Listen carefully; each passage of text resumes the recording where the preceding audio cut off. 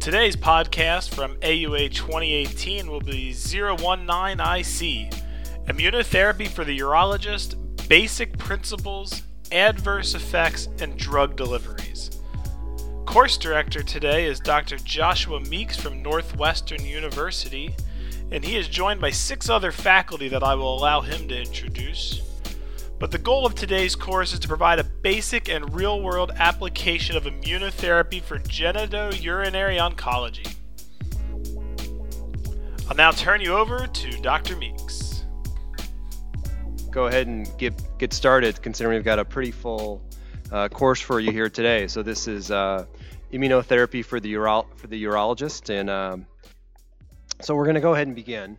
The way that we've tried to set this up is to talk generally about immunotherapy, and then we're going to talk about the most relevant trials in bladder cancer and kidney cancer.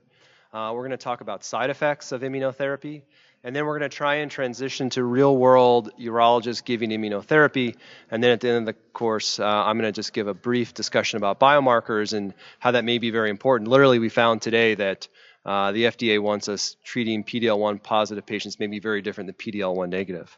So without any further ado, I'm going to ask Rob Svatek, oh, there we go, to come up and start. Yep, 15 minutes.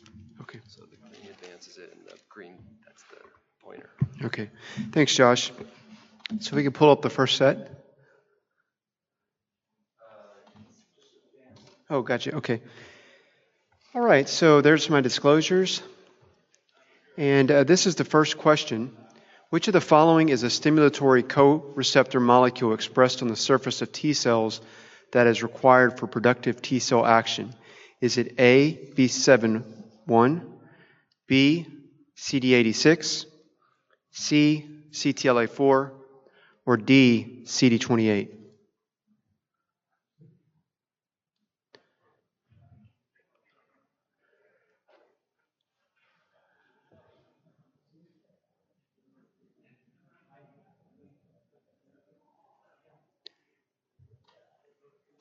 Okay, so the correct answer is CD28, and we will we'll talk about this in the course of the... Can we go ahead and start the timer? So the concept of treating cancer with immunotherapy emerged from early observations, clinical observations that cancer regressed in patients that had a bacterial infection. William Coley is often attributed to the first observation, but in fact, in the early 1800s, there was the first report, 1813, of a tumor regression from a Clostridium infection.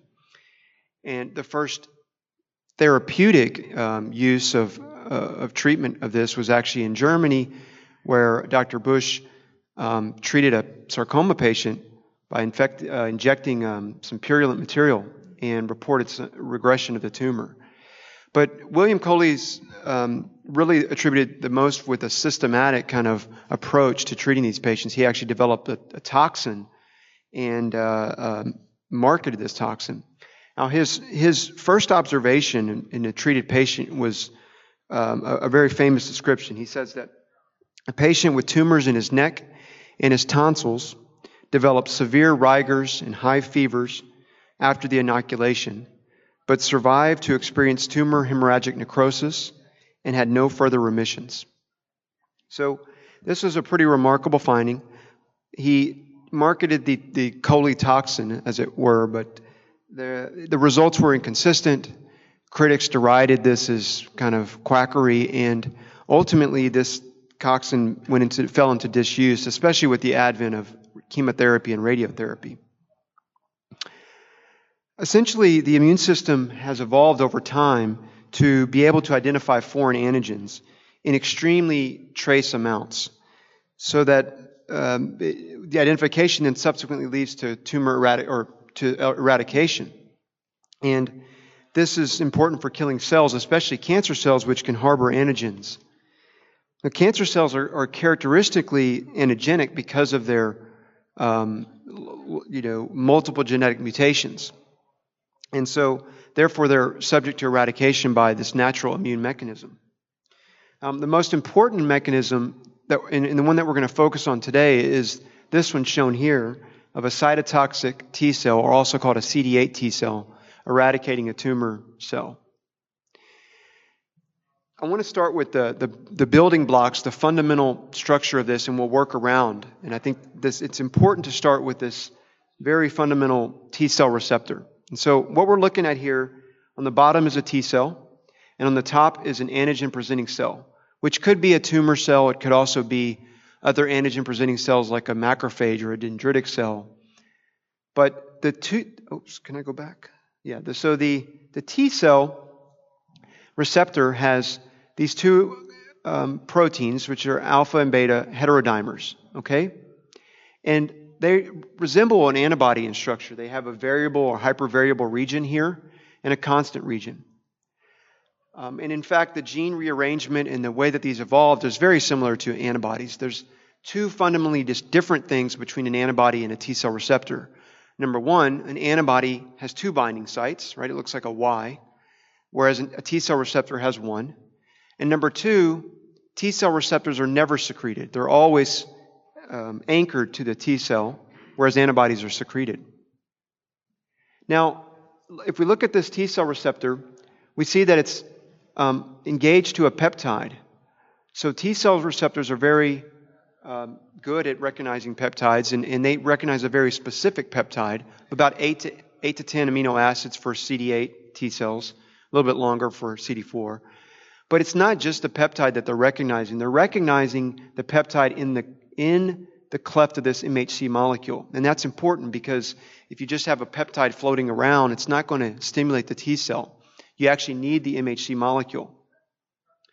So often people refer to this whole thing as the T cell receptor. This is actually a T cell receptor complex. So these other proteins, there's an epsilon, a delta, a gamma, another epsilon, and then this zeta. These are all part of CD3. It forms a CD3 complex. That's important because without the CD3 complex, this T cell receptor basically wouldn't be expressed in the T cell, and it's not functional. Now, we're going to build on top of that. So we've got a T cell receptor complex here, which is the heterodimer, the alpha-beta subunits. We've got the CD3 complex around it. And then we have what's called a co-receptor. So all the T cell receptors have either a CD4 or a CD8, for example. And these are important for binding to the MHC molecule. So for example, in this picture, we have a CD4 co-receptor, which is binding to an MHC class 2. And those MHC class 2 molecules are going to be presenting peptides that are exogenous, that are acquired through phagocytosis, for example, or through endocytosis. Whereas a CD8 co-receptor would recognize an MHC class 1, that is an endogenous or cytosolic protein. Now, that alone provides signal 1, but you need 2 signals for T cells to be activated. If this happens without a signal 2, the T cell will become anergic. It won't function. So the signal 2 is often called the danger signal, and that's going to be a co-signal. So this is an important molecule, CD28. It's binding to its ligand B7 on the surface of the antigen-presenting cell, which could be a tumor cell. That interaction is critical because it enables the signaling to progress. And so you need that second signal, otherwise the T cell is not functional. Once the T cell binds its antigen and the co-signaling occurs, you get downstream signaling that eventually leads to activation of the T cell. Now, imagine, T cell is not a circle like a pizza. It's actually a sphere, right? And in a T cell, there are probably roughly 30,000 T cell receptors. And so the T cell has these ability to completely eradicate a cell, but it needs to be very precise, right? Because if it's not precise, we can get an autoimmune reaction. So there's so much precision here that what happens upon engagement is you get a reorganization of the structures. So you see that the T cells are now clustering about the cell-to-cell interaction. So they cluster together and they actually form this complex called a supramolecular complex. There's a central component and a peripheral component. And the cytoskeleton of the whole cell is reorganized such that to position this, in the appropriate place. So in the beginning, you see that this T cell here is now engaging a target cell, which let's just say it's a tumor cell. And there's no polarization of the cell. But as the T cell is engaged to its target, you then get what we call reorganization. And the Golgi apparatus now is positioned in a place such that it will release these cytotoxic granules directly to that tumor. You can see this nice picture here of these red cytotoxic granules. So why do tumors have peptides and antigens? How do the T cells recognize tumors? Tumors can have specific antigens that were made through mutations. For example, chemically induced or virally induced mutations. They can also have reemergence of antigens that may have been expressed but are normally repressed during the development of cells. And these are, like, for example, oncofetal-proteins or antigens. So in a normal cell, we have self-peptides that are constantly being exposed on the surface of the cell through MHC class 1. But these are all normal, and the T cells recognize them as normal, and there's no reaction. But you had a mutated antigen, a mutated protein, placed on the surface, and the T cell recognizes it as foreign, and the reaction progresses in that manner. So the old paradigm to immunotherapy had some minor successes, but in the large part over the last decades, it didn't work very well, and we know that because what FDA-approved drugs were approved, in the 60s, 70s, 80s. Not many. There are some successes, but generally that they were mostly failures. And so the old paradigm was, well, we know how this works. We know the engagement of the antigen. So let's just give more of the good stuff. So, for example, we'd give cytokines. We know cytokines are good. Let's give more cytokines. We know that the antigens, these tumors are having antigens. Why don't we give tumor antigens? And so there was tumor vaccines. Or let's give the effector T cells. Let's actually take T cells from a patient and transfer them to the patient. So they'd actually take melanoma T cells from the tumor and then transfer them back into the patient. For the most part, these approaches didn't work. Here are some examples. Dendritic cell vaccines, tumor vaccines. Provenge is an example of a kind of an older paradigm where we actually put antigen-presenting cells back into the patient after activating them. There are some of these that work. I mean, engineered T cells. This is very effective for treating B-cell malignancy. But for the most part, these approaches missed a fundamental concept. And the problem is that these came from the ideas of infectious biology. And we're very successful at treating infections, right? Vaccines work for infections. But infections are an external origin. And no matter what a tumor looks like, at the end of the day, it's still of self-origin. And so all of these approaches, if you use too high of doses, would have autoimmune side effects. And it also failed to understand this idea of self-tolerance. So you have a tumor, it looks abnormal, it should be eradicated by T cells, but for some reason, it's created this barrier that prevents itself from being eradicated. It's called self-tolerance. How do tumors do this? They have lots of different strategies, lots of different tricks that they've done. Just a very simple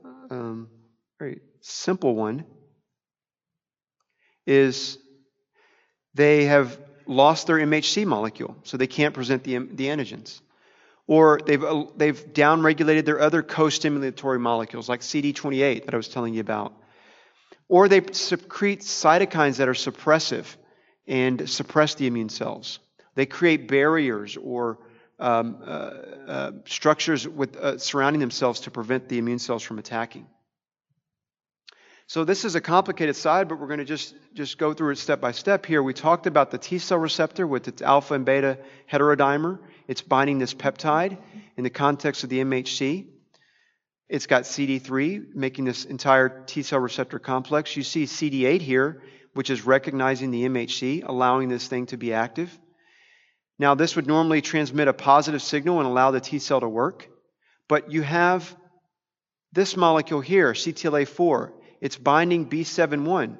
Now, B7-1 is what CD28 binds. Remember, CD28 binds B7-1, that is a co-stimulatory signal. But CTLA actually competes with CD28 and actually competes more strongly. And unfortunately, and in this case, CTLA-4 will send a negative signal. Now look here, this is an antigen-presenting cell. Maybe let's consider it a tumor cell. It's expressing PD-L1 ligand.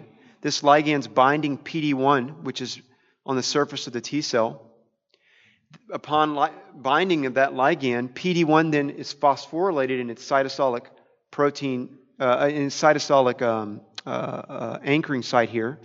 And that then inhibits the transmission of the signal through the T cell signal. So if you're going to develop therapy to make this T cell work better, you could target this PD-1 molecule. You could inhibit it. Or you could target this PD-L1 ligand. Or you could target this CTLA-4 molecule. Those are all three good targets to look for, and that's exactly what was done. So here's an antibody that's binding PD-1, and as a result of that, the T cell is more effective. It's able to release interferon gamma, it's able to release its cytotoxic granules and kill this tumor cell. So we've now found ways to break self-tolerance.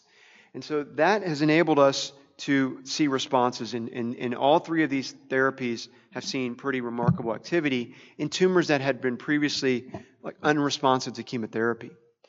The limitations, which we'll talk about more later, is that they have modest responses. There are some biomarkers that are emerging, but right now we don't have a definitive biomarker to guide treatment approaches. There's lots of other molecules to be explored. These are we're just starting with all of these things.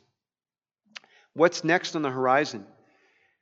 The old paradigm works. There's no question about that. And now we're going back to it. So what we're going to see now is using these new checkpoint inhibitors and combining them with the old paradigm, using them with tumor vaccines, or using them with autologous T-cell transfers. We're also going to be using these new things in combination with chemotherapy. Some recent reports in non-small cell lung cancer suggest that that's going to be effective. So, in summary, I hope I've clarified some of the issues on T-cell engagement and the mechanisms by which tumors avoid self-recognition. And the new paradigm moving forward is targeting these tumor protective mechanisms in combination with some of the old paradigm and traditional chemotherapy. Thank you.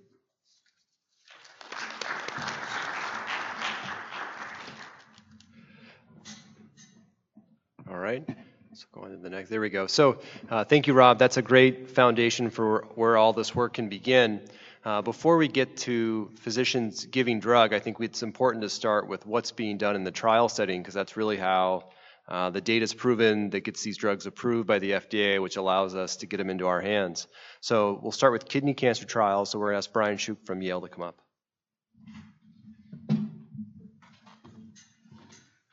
Hey, thanks, Josh, for having me. Just going to go over the current landscape in kidney cancer. And the past couple of years has really seen a revolution in how we treat kidney cancer. It's dramatically different today than what we did 5 years ago, and give an example why we should not be considering Sutent a standard of care in 2018. Which way this? Okay. So we'll start off the question. Besides IL-2, which systemic agent has been shown to cause kind of a durable, complete response in metastatic kidney cancer? A, cabozantinib.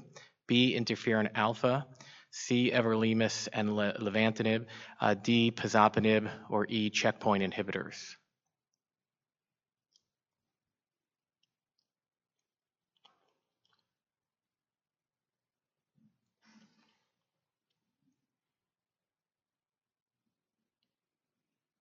Okay, so checkpoint inhibitors, as we see, there are patients who actually can have a complete radiologic response, stop therapy, and seem to have at least now, a durable remission for at least up to 1 or 2 years. Okay, so we're just an outline. We'll be talking about kind of the historical role in kidney cancer and some of the new checkpoint inhibitors, combination therapies with dual combination checkpoint inhibitors versus some of the combinations with VEGF therapy, and also the role in the adjuvant setting. So historically, immunotherapy, the first FDA-approved agent was IL-2. Interferon alpha was used, but there really weren't many durable responses, some partial responses. And this really can be credited to work at the NCI with Steve Rosenberg. Really, they saw patients who had a complete response, but these were rare, but when they occurred, patients actually can be alive for 10 or 15 years later. But we learned that IL-2 really was not for everyone. And IL-2 really, you kind of target who you're giving it to, clear cell patients who have kind of a low limited burden of disease, good performance status, you'd have better response. And this is from Dave McDermott, where they looked at patients who were selected, and the response rate was about 30%. Complete response is around 5 to 7.5%. So you can actually still give IL-2. We do at Yale, but we usually try to select it for the best therapies. Now, Rob gave an overview of kind of the checkpoint inhibitor therapy. We've now moved this to the clinic with PD-1, PD-L1, or CTLA-4 therapy. But really, the first look at this in kidney cancer was at the NIH. Steve Rosenberg's group really looked at patients with ipilimumab. It unfortunately wasn't really developed further. There were patients who were treated with just single-agent ipilimumab. Responses were seen, 12.5% responses. And the interesting observation there is patients who got autoimmune side effects like hypophysitis or enteritis did have a pretty good response. So maybe having a autoimmune side effect actually was a biomarker of response. And these patients could get really sick. I was at NIH at the time, and there were patients who actually got colectomies, because if you didn't know how to give ipilimumab, you could have a patient have pretty significant toxicity. But then Susan Topalian, who was at the NIH and moved to Hopkins, was the lead author of really moving the second checkpoint inhibitor, nivolumab, to the clinic. And this is just phase 1 trial when they were looking for either 1 milligram or 10 milligrams of Nivo. Patients had responses, and this is looking at patients with kidney cancer in the cohort, and patients have, the lower end, patients were having really robust responses even at 1 milligram.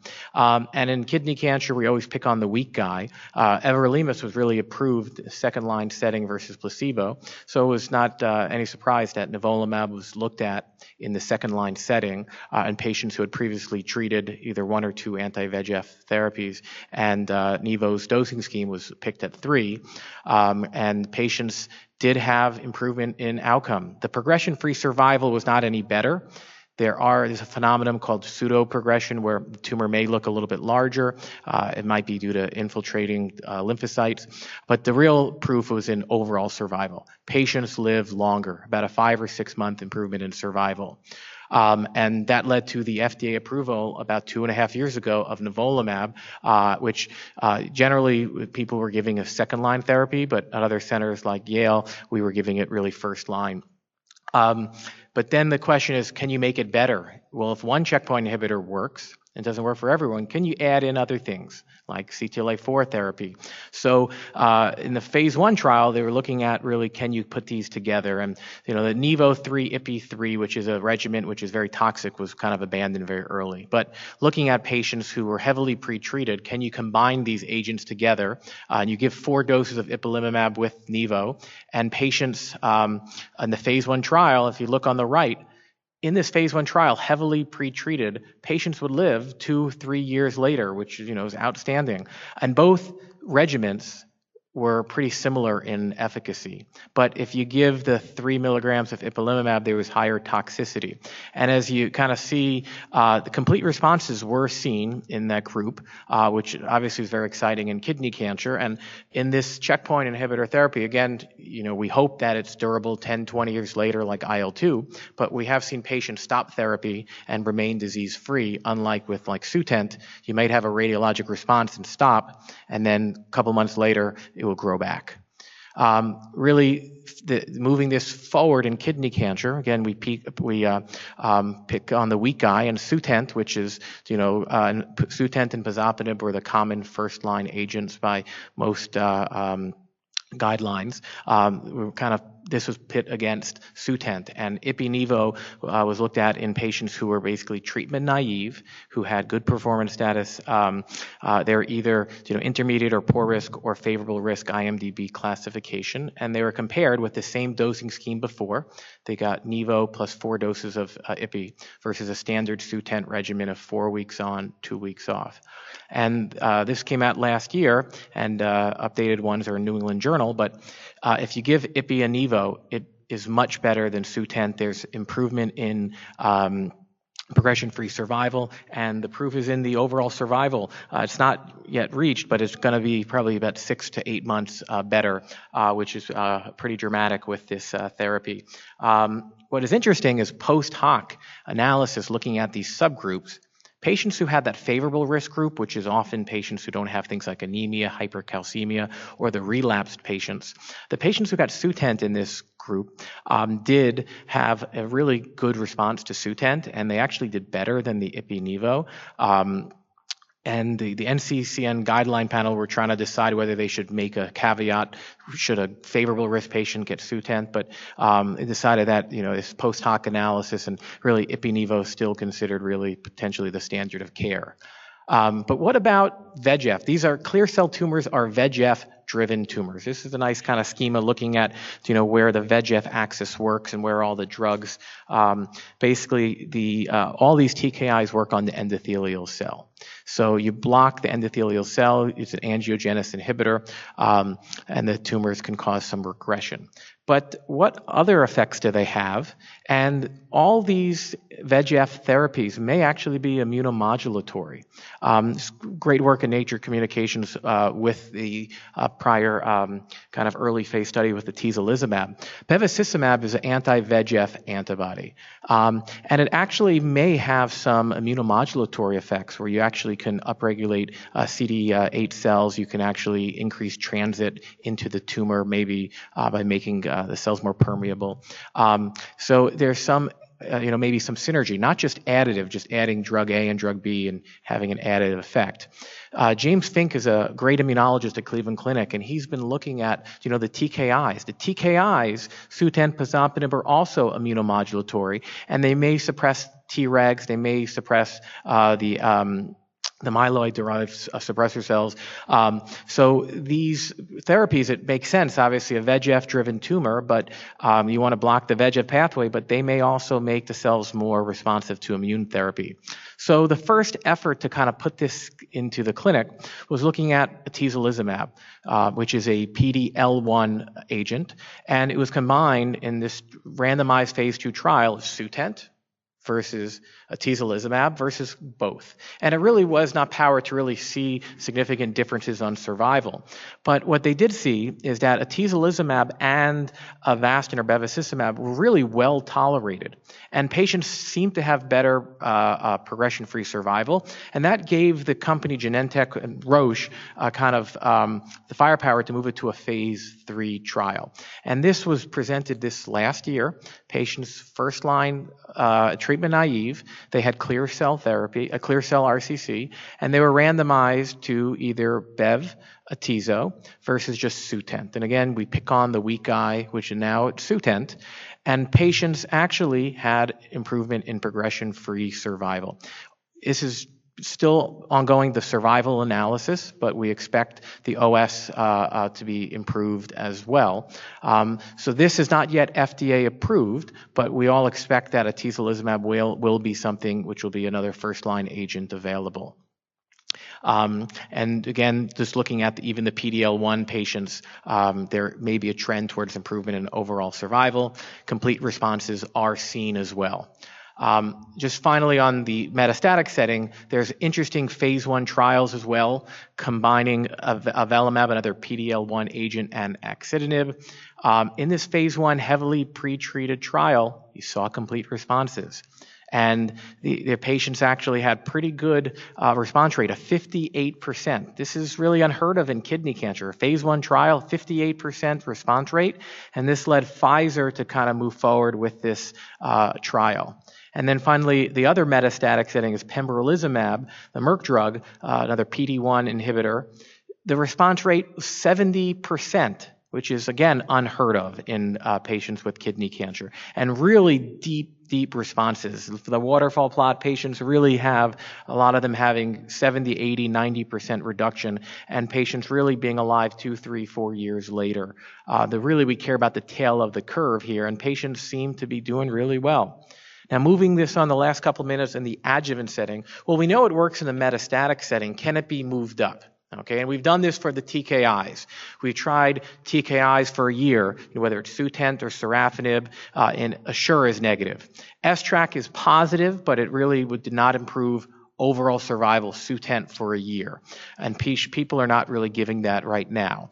ATLAS was stopped. That's axitinib. PROTECT stopped. Pazopanib did not improve. Everest, we wait to see if everolimus will improve outcome. But the immunotherapy mechanism of action of maybe using your own immune system to clear or eradicate micrometastatic disease is very exciting, and this is where we're moving with several trials.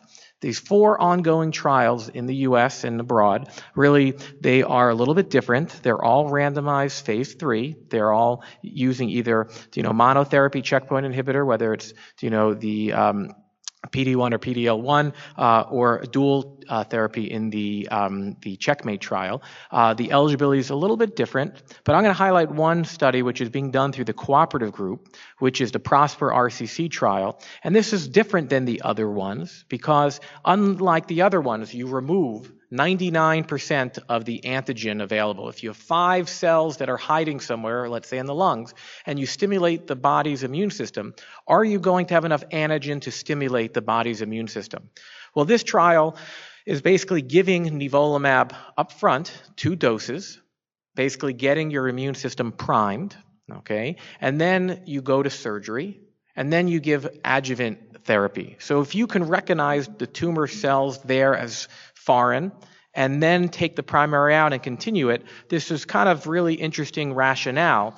And this mouse data, this is slides from Lauren Harshman, the PI, when you look at the 2 different dosing schemes in a mouse, either dose with PD-1, take out the tumor, and then dose more, versus just take out the tumor and do pure adjuvant. If you see the arrow on the right, the mice are doing better if you're priming the immune system, and the short course of the systemic immune therapy prior to surgery seems to really upregulate the CD8 lymphocytes and have infiltration into the tumor. So this has some good rationale, though you do need coordination with the urologist and the medical oncologist, an interventional radiologist to kind of make a trial like this happen, and the accrual, unfortunately, has been a little bit slow. So in conclusions, it's really exciting time in kidney cancer. I don't think Sutent really is going to be the standard of care in the next couple of years as first-line therapy. Dual checkpoint inhibitor therapy has significant activity. It appears to be pretty well tolerated. But clear cell is a VEGF-driven tumor, and combinations will work well rationally by blocking this pathway. But that also blocking this pathway may be immunomodulatory. The combinations appear to be well tolerated. We expect things like atezolizumab bev to probably be approved. Adjuvant therapy, the mechanism of action is extremely promising, and we're hopeful that this will be the holy grail because Sutent, while approved, is not being used due to the toxicity and no improvement in overall survival. And urologists must participate in these trials. Continue to advocate for our patients after the primary tumor is removed. Thank you. That's great, outstanding. So we're going to move from kidney right into bladder, and so Peter Black's going to give that discussion. Thank you, Josh. Not surprisingly, we're not quite as far along with bladder cancer as we are with kidney cancer. And of course, we completely bypass this era of targeted therapy in bladder cancer, which makes us that more excited that we now have immunotherapy. There are my disclosures. They do include some of the manufacturers of these drugs we're going to be talking about. So just start with a question, sort of different clinical scenarios. So based on clinical trial data, checkpoint blockade is indicated and FDA approved in all of the following patients except, so number 1 is a 57-year-old fit and healthy male with newly diagnosed metastatic urothelial carcinoma of the bladder. Number 2 is a 73-year-old male with new lung mets after adjuvant MVAC chemo 6 months previously, and also after radical cystectomy. Number 3 is a 65-year-old female with poor renal function, newly diagnosed metastatic disease. Number 4 is a 71-year-old male with progressive metastatic disease of the upper tract after prior chemo. And number 5 is a 59-year-old male with a pelvic recurrence 8 months after neoadjuvant chemo, so GemCis and radical cystectomy. So which one would not be approved? Does it go automatically, or do I need to hit it? Oh, okay, sorry.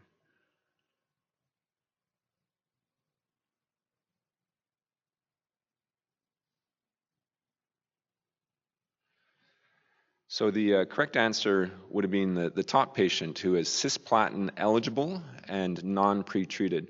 The other ones are all either ineligible, the patient with the poor renal function, or they've been pretreated either in the metastatic, adjuvant, or neoadjuvant settings. So we'll go into details in all of that. So I would like to talk about the clinical trial data, which is not as extensive as Brian talked about in kidney cancer. I will discuss a little bit how it's moving forward into earlier disease states, and we'll talk a little bit about future perspectives. So there's a lot of evidence now for 5 different drugs. These are all PD-1 and PD-L1 inhibitors in bladder cancer. And you can see for the 5 drugs, this is objective response rate in the largest trials to date for each drug. And the response rates are very similar. We would consider them essentially to be the same. I don't think we make much difference, for example, between the atezolizumab on the left and say pembrolizumab on the right. It's all around 15 to 20% objective response rate. You can see for the atezolizumab and the pembrolizumab, these are large phase 3 trials compared to dealer's choice chemotherapy, second-line chemotherapy, while the others are all just large phase 2 trials without a comparator arm. And of course, I should highlight this is in the second-line metastatic setting. So these are patients with metastatic upper tract or bladder cancer after prior platinum, either carbo or cisplatin.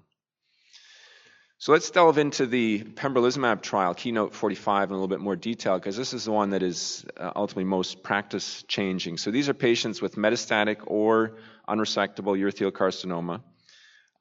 They've had at least 1 or possibly 2 prior platinum-based chemo regimens and meet the other criteria there. This is a 540-patient trial, and patients were randomized to either pembro or one of the 3 chemotherapies. Paclitaxel and docetaxel would be most commonly given in North America. Vinflunine is commonly given in Europe. And the primary endpoint was overall survival in all comers. And you can see here a clearly positive trial with a benefit for pembrolizumab in the red line compared to chemotherapy in the blue line, a 27% risk reduction in death. Progression-free survival is interesting because you see on the very left-hand side of these curves that the red line, the pembro line, actually drops a little bit faster than the blue line. So these patients, if they're non-responders, are going to progress rapidly. And it's the tail of the curve where we're seeing the real advantage, where the pembro tail is higher than the chemo tail. Ultimately, the excitement around immunotherapy in bladder cancer and other cancers is due to the durability of response. And that's what we see here with these swimmer plots. So the red one on the left are the patients who've responded to pembrolizumab, and it's marking how long the response goes on. And you see in the vast majority of patients, they have green arrows indicating that they're still responding at the time of reporting, whereas the black crosses mean that patients have subsequently progressed or even died after initial response. And for the chemo patients in blue, most of them have progressed or died. So durability of response is key. Now, the second trial in this setting, the second phase 3 trial, was IMvigor211, which randomized patients, a very similar trial, randomizing patients to either atezolizumab or dealer's choice chemo. Very similar patient population, 930 patients, so even bigger trial. The primary endpoint here, again, was overall survival, but they had a bit of a funny statistical design with which they may have shot themselves in the foot, because this is ultimately a negative trial.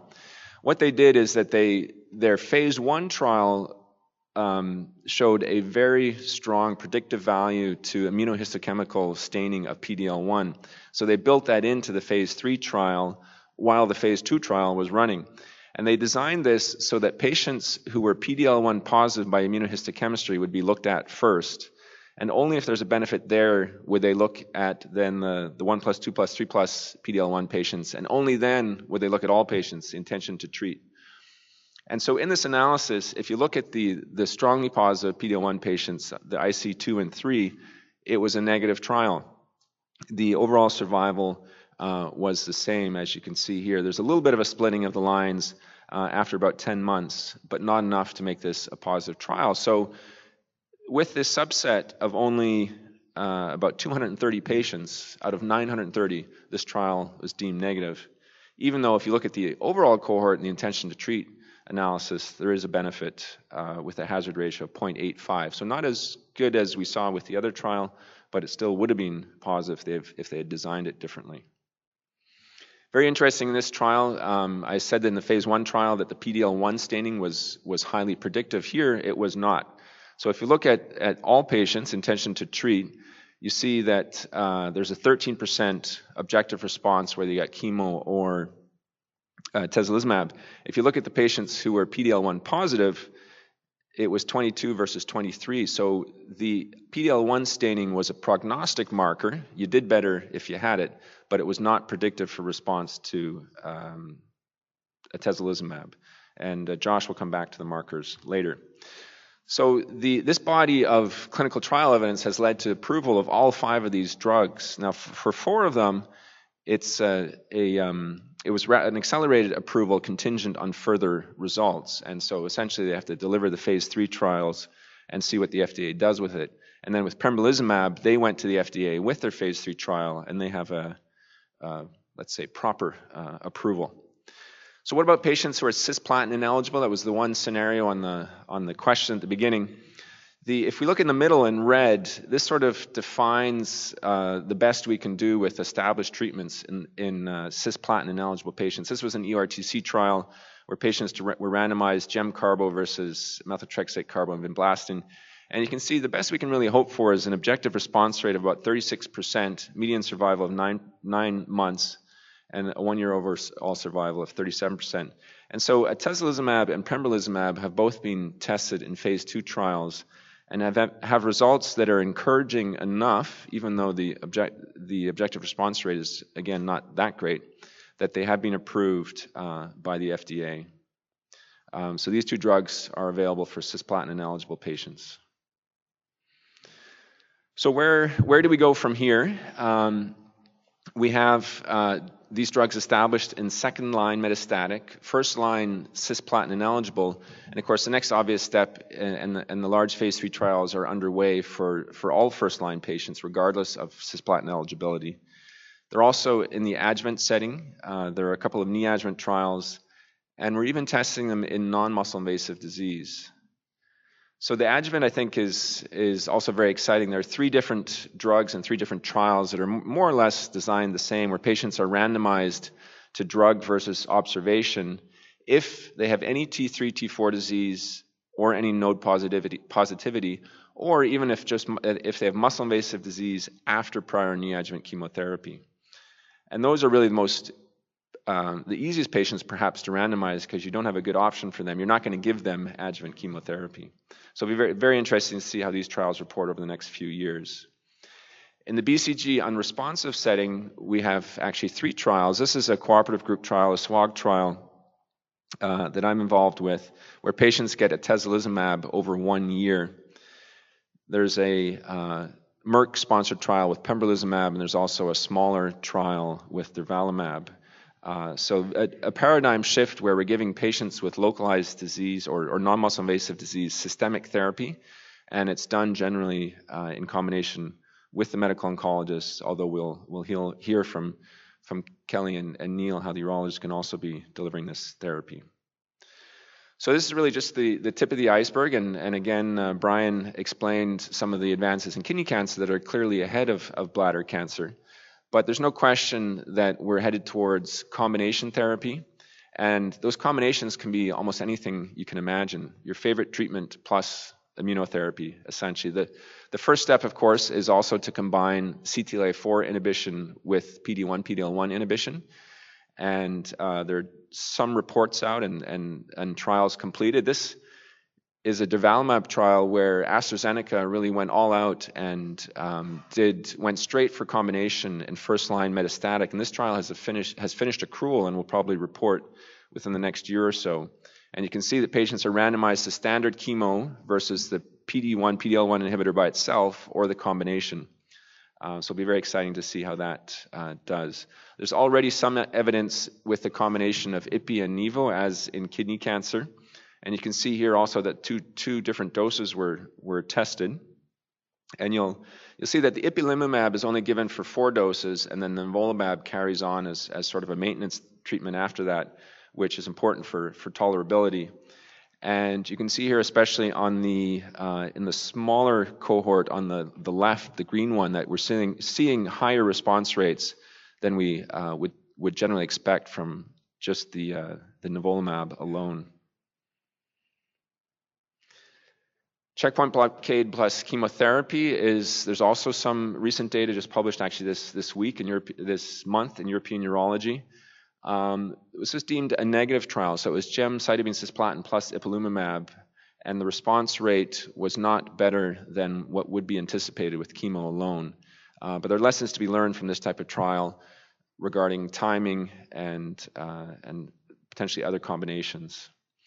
So there are multiple checkpoint inhibitors. It's not just CTLA-4, it's not just PD-1, PD-L1, and we will have to familiarize ourselves as urologists with these different targets, and there will be drugs many new drugs coming in this space. One that was reported at ASCO last year was a drug targeting IDO1 in combination with PD-L1 inhibition. And I think this is my last slide, an exciting trial that combines checkpoint blockade plus targeted therapy based on molecular profiling of patients in the second-line metastatic setting. I think this is the future of trials like this. So just in summary, immunotherapy in bladder cancer is very much a work in progress. The amount of clinical trial activity for bladder cancer is especially remarkable. Unfortunately, though, still 80% of patients are not responding. So although exciting, there's still a lot of work to be done. And the possibilities are dizzying. There's so many combinations of drugs, the use of markers, as we'll get into. It's going to be hard to sort out moving forward. But at every meeting we go to, we can expect to be hearing about the next breakthrough in immunotherapy in bladder cancer. Thank you.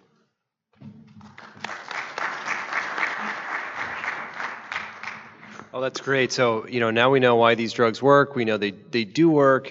I think the next question for us as urologists are, we give BCG, can we give immunotherapy? And so it's funny, talking to some of the companies, they say, make sure you tell the urologist these are not safe drugs.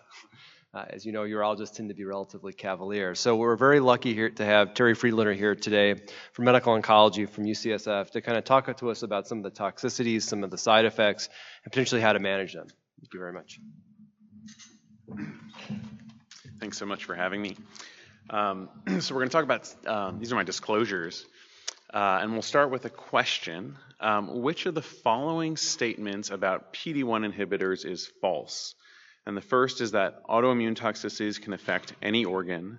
Second, that they tend to occur late in the treatment course.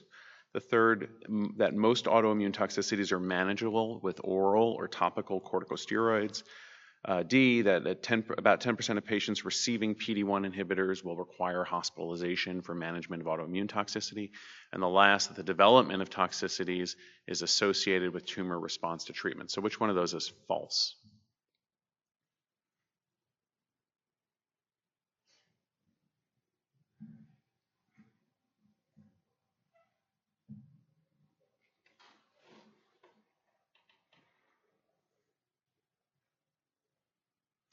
So actually, most people got the right answer, which is that most of these toxicities actually occur early in the treatment course, and that's a good thing because we can identify it early and act on it. And I'll talk about that in just a second. So you've just heard, I think, three very good talks about the immunotherapy revolution. These are a list of some of the drugs that have been approved up to 2018 and some of the diseases that they're approved for. And as Peter just said, there are really a number of immunotherapy combination studies coming. And these are just the approved checkpoint inhibitors, first PD-1 and CTLA-4. And the number of studies that are going on, I want to point your attention to the fact that it's combo with chemo, combos with hormone therapy, combos with radiation, combos with targeted therapy. There's really just about anything you can think of is being tested. This probably represents over 1,000 clinical trials that are ongoing. So, these are exciting days, right? What could go wrong? And I think this is how a lot of people think about immune therapy. It's new, it's exciting, we're energizing the immune system. It's really, heady days. And the problem is that the reality is that sometimes the immune system goes haywire, right? Sometimes we run into trouble. And I think if you're going to be using these drugs in the future, you really have to be very cognizant of this because they really can cause significant problems. So what are the toxicities of immune therapy? So when I talk to patients about this, I say this is a systemic therapy. It has systemic side effects. And I will literally sit with the patient and go from head to toe and say, look, these drugs can affect your eyes. You can develop retinal problems or other problems in the eye. It can affect the thyroid or other glands. Hypophysitis is common. It can affect the lungs, and pneumonitis can happen. That can be severe and fatal. Cardiovascular toxicities, gut toxicities are very common. Diarrhea, perhaps one of the most common side effects.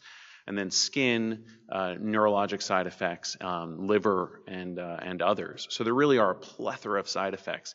And if you're going to be using these drugs, I think you really have to have close friendships, contacts with medical oncologists, with internists, with gastroenterologists, et cetera.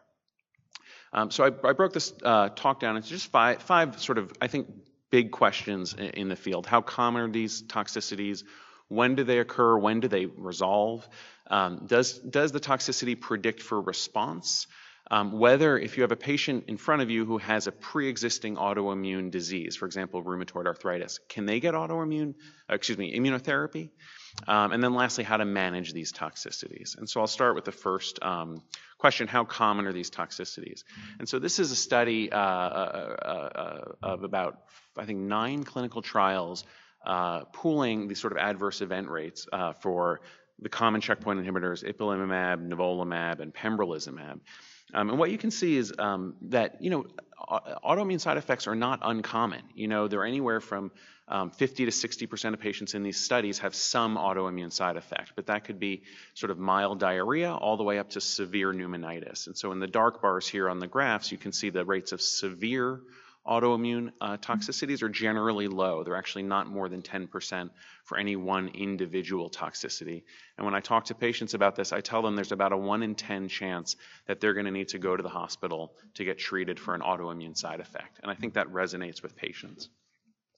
There are toxicities of special interest. If you have these studies open, these are always sort of, there's extra attention paid to these. These include hepatitis on the left, or colitis, endocrinopathies, and pneumonitis, because some of these can be severe, and as I already mentioned, some of these can be fatal. Fortunately, they're uncommon, but they do happen.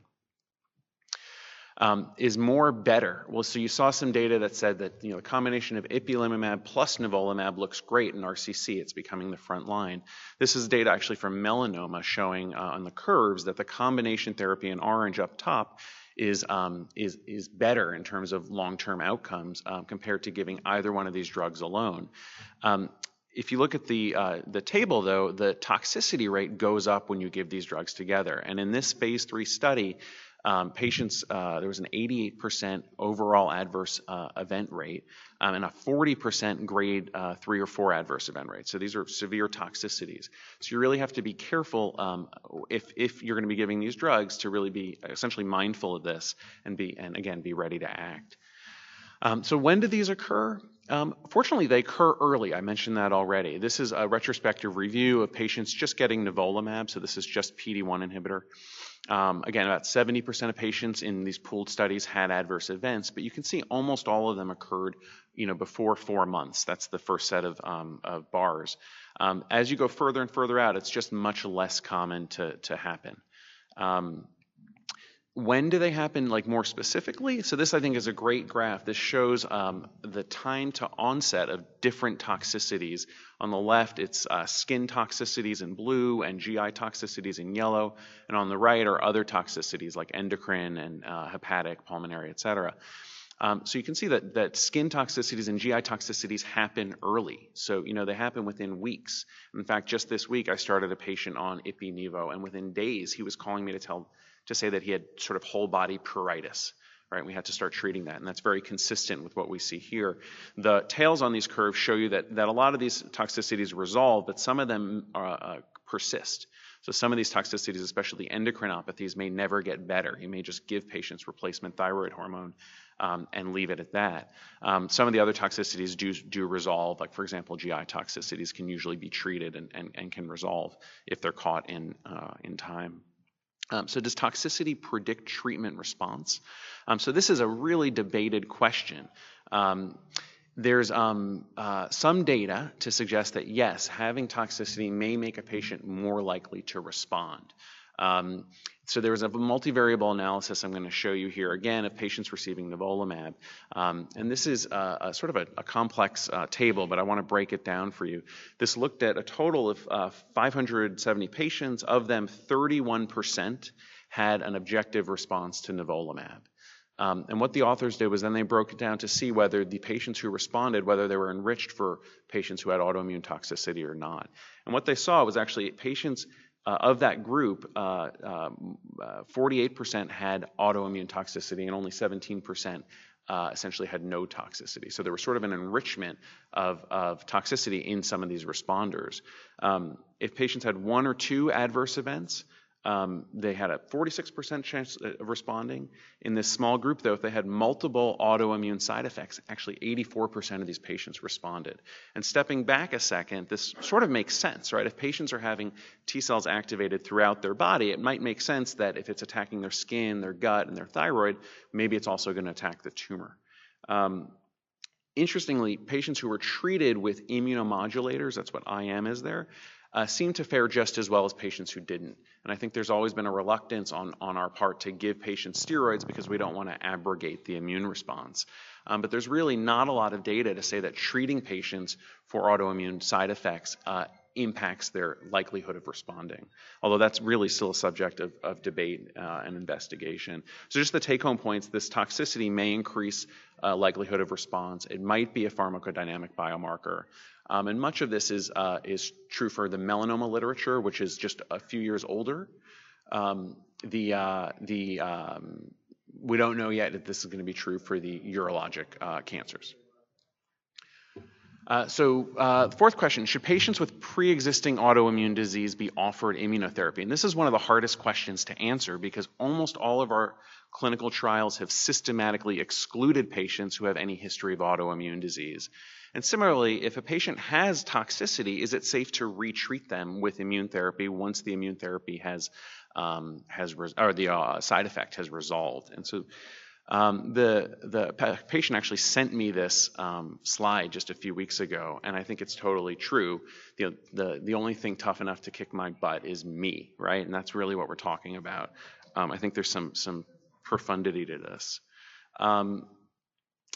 So can patients who have pre-existing autoimmune disease receive PD-1 immune therapy?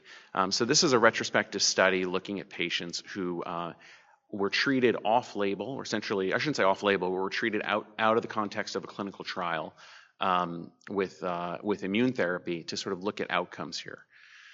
And in this study, not a very big study, only 52 patients, the majority had rheumatologic diseases like rheumatoid arthritis.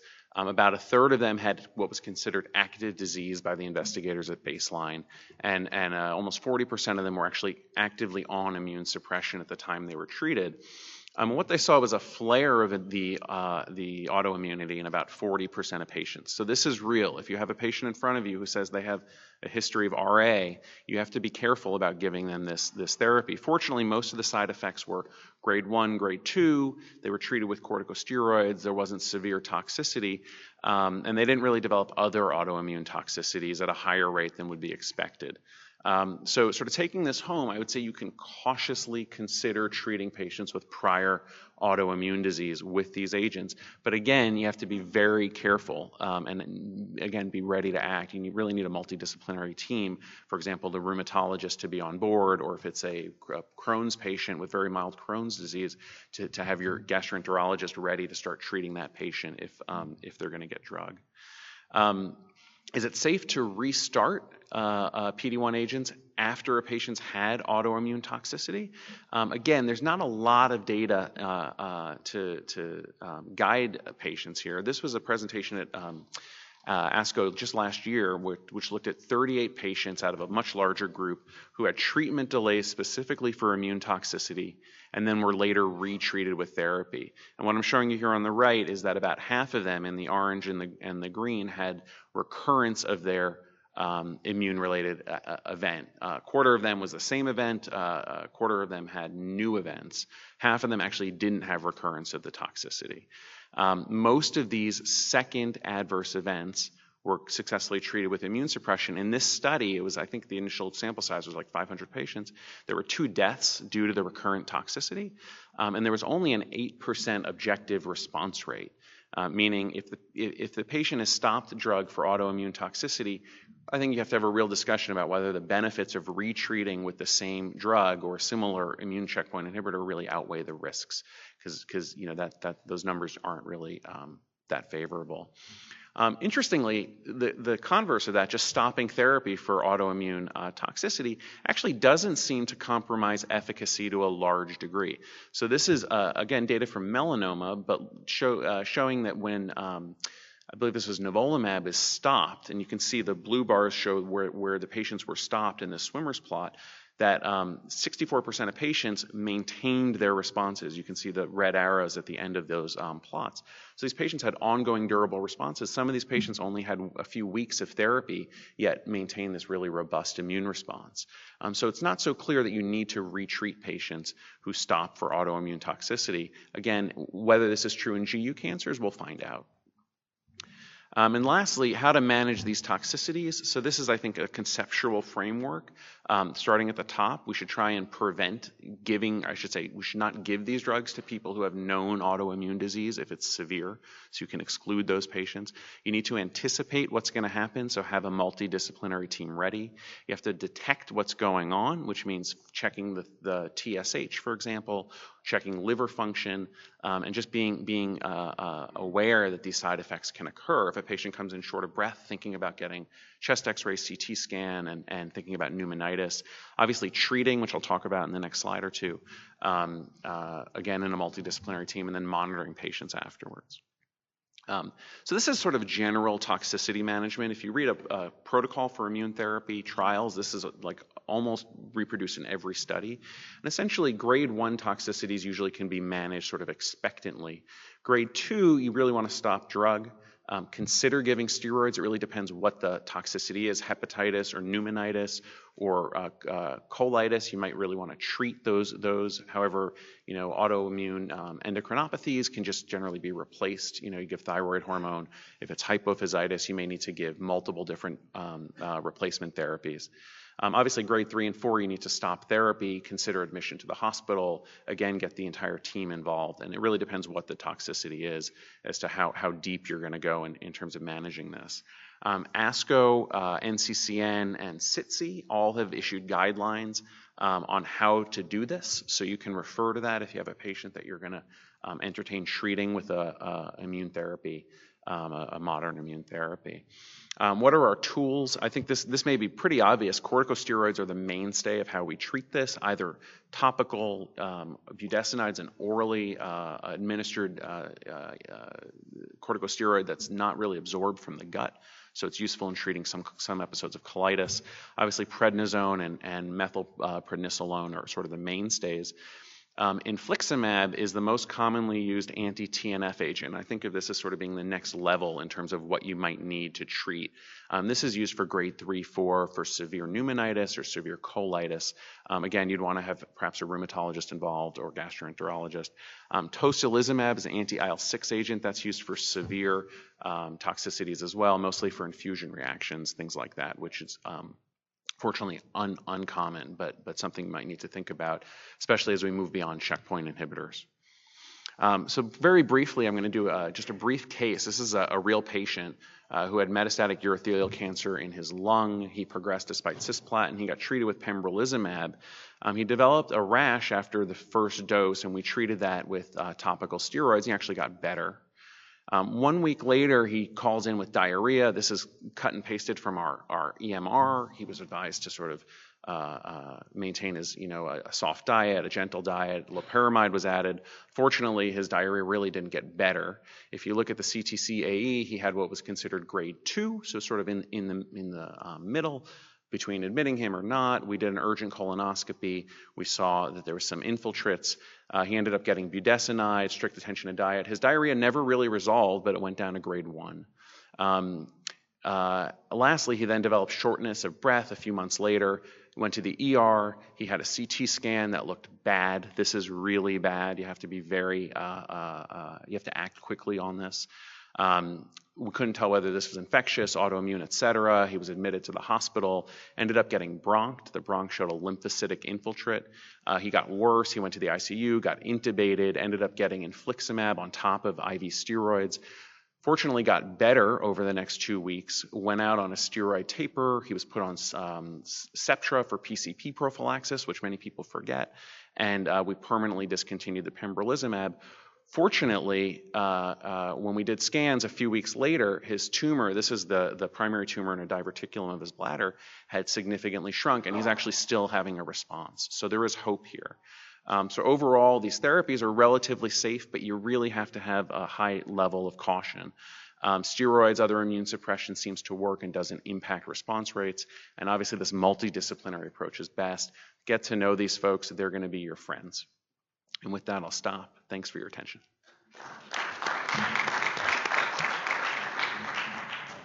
That was great.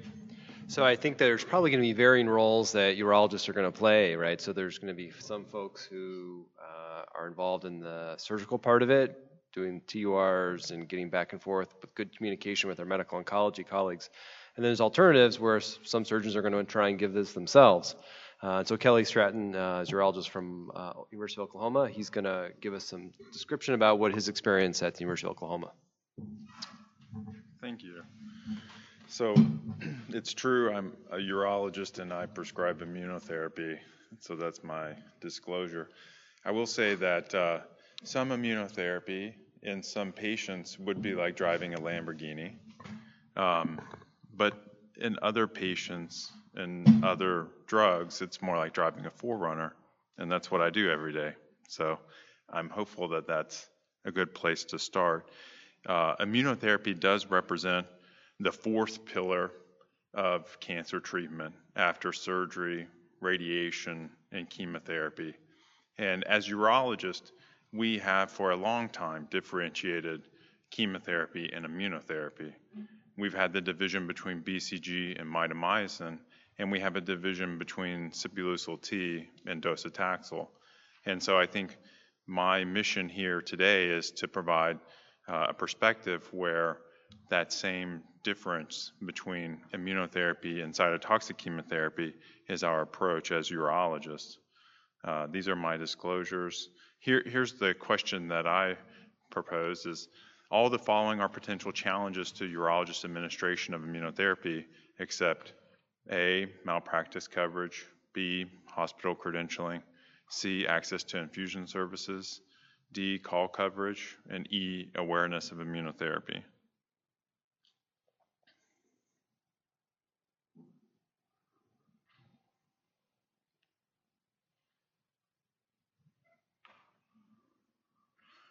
So it's a trick question, I guess, but the answer is awareness of immunotherapy. All urologists who treat patients who may receive immunotherapy are going to have to be aware of immunotherapy. However, if you wanted to administer immunotherapy, you may find that there are certain roadblocks like credentialing or assurance that you're covered by your malpractice plan. Also, access to an infusion center may be limited to some urologists, and some urologists may have practice partners who don't want to learn about immunotherapy and don't want to manage their side effects, so you'd have to consider that as you move forward. Our objectives today would be to establish the role of urologists in the immunotherapy era and to show the benefits of a multidisciplinary team, because I do think that that's very important. Describe some strategies to educate the urology staff, and then prepare for the future where we see an expanding indication for immunotherapy. So thought leaders in urologic oncology have predicted this day for some time. This is from 5 years ago, where Dr. Pinson and Lang speak of the use of systemic therapy as a potential option for urologic oncologists to provide comprehensive care that benefits patients. And I think that's our central goal, is to try and help patients. And certainly here today, Dr. Shore, he's going to talk about prostate cancer treatment. That's something that he's written about as well, chemotherapy for prostate cancer. When do you refer to a medical oncologist? In his conclusion, he speaks to the increase in number of treatments and their indications, and how that's a potential opportunity for urologists to become involved in the treatment plan for these patients. So why is it that just now we're getting interested in prescribing immunotherapy? Well, if you look back, Sipuleucel T, or Provenge, was the first approved immunotherapy in 2010. Then as you look at the immunotherapy landscape, there are not many urologic malignancies that had indications for immunotherapy. But more recently, bladder cancer has. And as we look at bladder cancer's approval in clinical trials, there's been a very rapid expansion of trials for bladder cancer and approvals as well. This has kind of blown up beyond what we see for kidney cancer. So there are many of those trials, but that this rapid onset of immunotherapy has really been pronounced in bladder cancer. So as a background, immunotherapy treatments are expanding. Urologists and medical oncologists are seeing many patients who may benefit from immunotherapy, and familiarity is going to be the first step to bringing immunotherapy into our practice. When we talk to a patient about immunotherapy, as we do with other diseases where immunotherapy is a potential option, you want to differentiate immunotherapy from chemotherapy. Many patients are hesitant or reluctant to consider chemotherapy, particularly when they may not have metastatic disease, which is one of the things that we'll be talking about soon. So you have to clarify the difference and overcome barriers of patient reluctance. You also want to make sure patients aren't confused about what they're getting. This can lead to downstream problems, particularly if they go to the emergency room, they say that they're on chemotherapy, and in reality they're on immunotherapy. The treatment and side effects differ. And so as we expand awareness with patients, we're also going to have to expand the awareness of all the potential providers who interact with patients who are undergoing treatment with immunotherapy. So that includes primary care, emergency room physicians, hospitalists, supportive services, and any of the specialists who would be taking care of patients who receive immunotherapy. It's critical that these people understand that immunotherapy may present itself in a way that traditionally we don't expect side effects to arise. The gastroenterologists, cardiologists, and pulmonologists are all increasingly becoming aware of the side effects from immunotherapy. This is kind of a perfect example, one that I took from my practice. A 69-year-old gentleman, he had a history of COPD, had a radical cystectomy about 5 years ago with a neobladder. He was currently undergoing immunotherapy by our medical oncologist for metastatic disease. He presented to the emergency room because of fever and a cough. He actually got admitted without any knowledge to his provider, but from the ER to the hospitalist for a UTI and possible pneumonia. His UA showed that it was dirty, of course, he had a neobladder. Chest x-ray showed ground glass opacities and lung nodules. Urology got consulted because the patient had a potential urinary tract infection. When we went to see him, obviously we became very concerned that he could have pneumonitis. And so these are the kind of things that you have to teach people about so that you can understand the side effects are important to manage. As urologists, even if you're not prescribing the medicine, many times you may be the front line to identify potential problems. certainly multidisciplinary approach is going to be important. We don't always deal with the Lamborghini or the accident, but we do have people that we work with closely. This is no different than our surgical colleagues who may perform some surgeries that we do if necessary, but otherwise they would be performing the surgeries. So when we approach immunotherapy, we want to create not only a good experience for patient care, but we want to educate ourselves and our coworkers, and we also want to consider clinical trials because this is an emerging treatment. It's really important that we get everyone on board and that we continue to learn.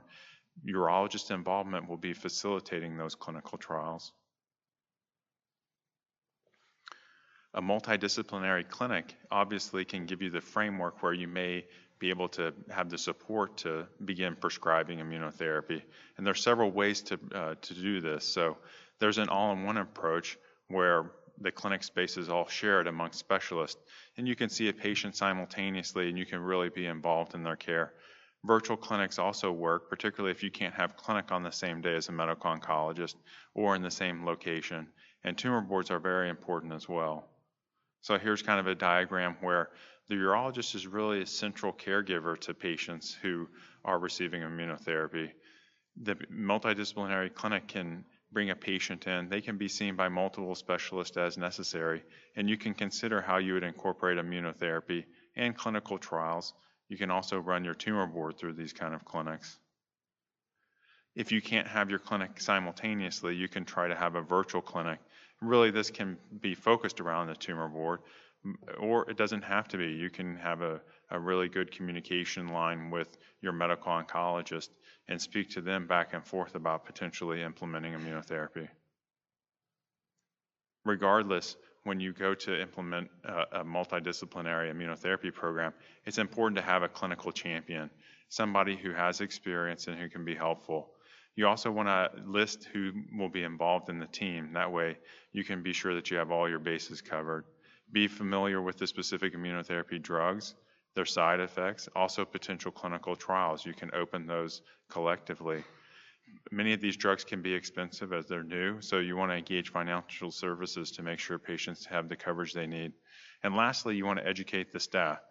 As we saw from the description before with the patient who had diarrhea, and from my patient as well, the clinic staff are many times the first people answering the phone. If they don't have that awareness, then you may miss something or delay it, and there really isn't a lot of wiggle room.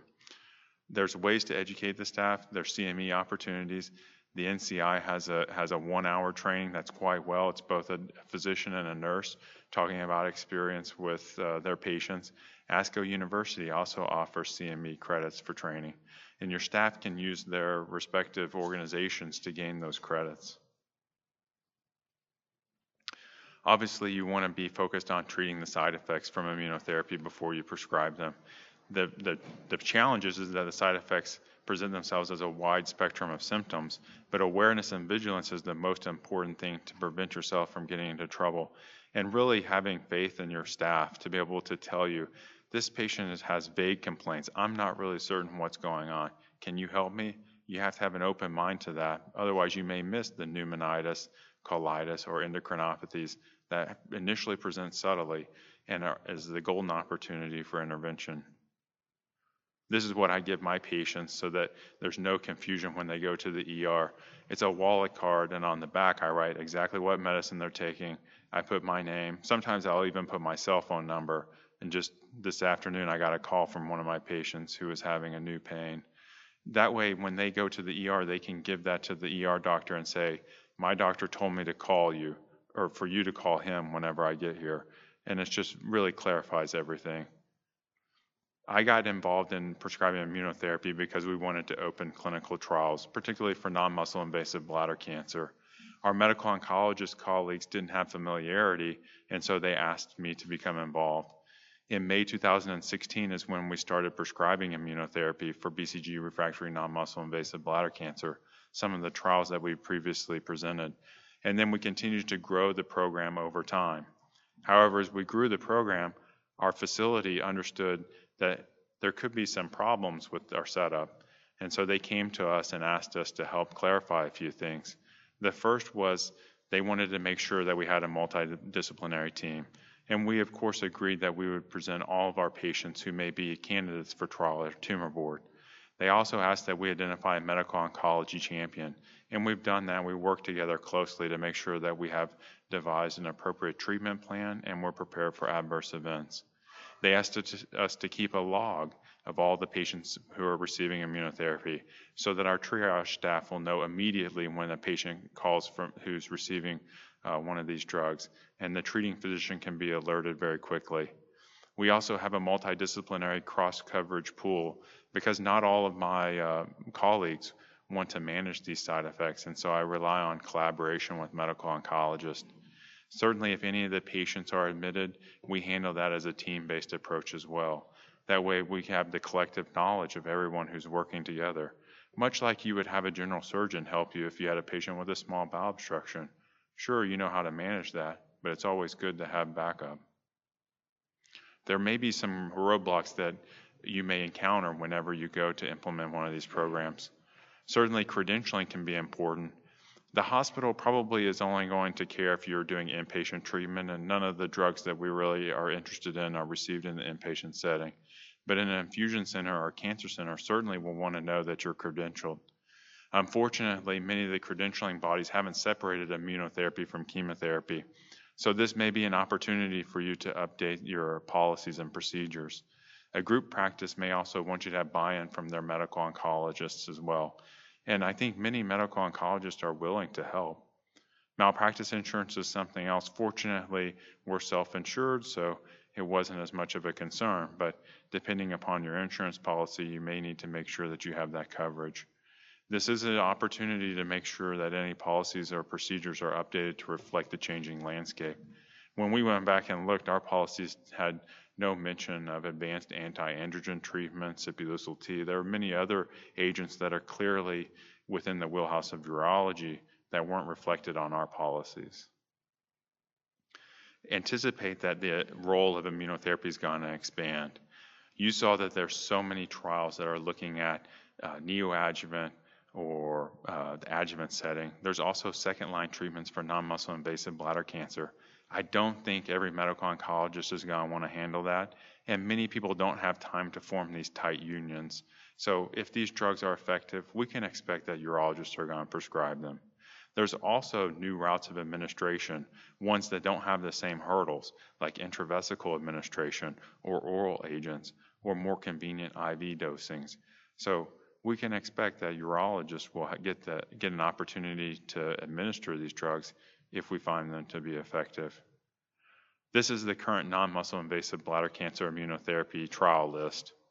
Look at all those trials. If any of those trials are positive, we can expect that there's going to be a wave of patients who could benefit from these agents. Are we going to let the fact that this is an IV administered drug be an impediment to helping those patients? And are we going to be able to form these close collaborations as quickly as we need to? It may be a real big challenge. In conclusion, urologists are valuable members of a multidisciplinary immunotherapy team. We need to identify patients and discuss with them to facilitate treatment. It doesn't matter who you are or where you are. If you treat patients with bladder cancer or kidney cancer and soon to be potentially prostate cancer, you're going to have to deal with immunotherapy. The patients are going to receive it, and you may be the person who gets a call when there's a side effect. The expanding indications and novel treatment options are going to provide urologists more opportunities in the future. I'd be certainly happy to help anybody if they want to implement a program at their facility. Thank you for your time.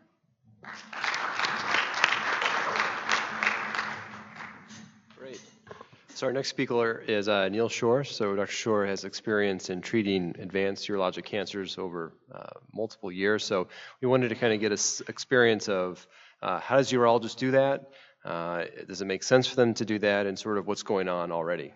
Thank you, Neil.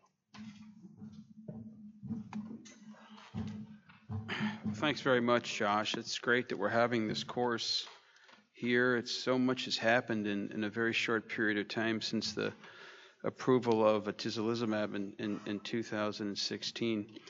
So I don't know if everybody in the group, in the audience, knows what LUGPA stands for, so I'll give a little bit of an explanation of that. But before I do that, here's the first ARS question. I think it's the only one I have. Which of the following statements is true?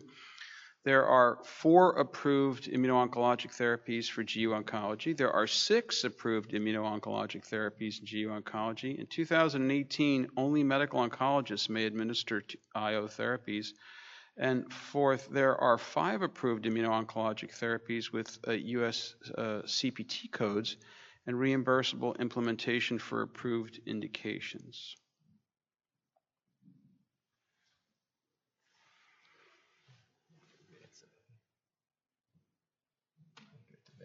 Okay.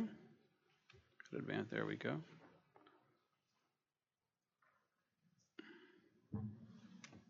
No responses. No responses? Okay. How many of the physician attendees in the room right now are from the U.S.? Just raise your hand. Okay.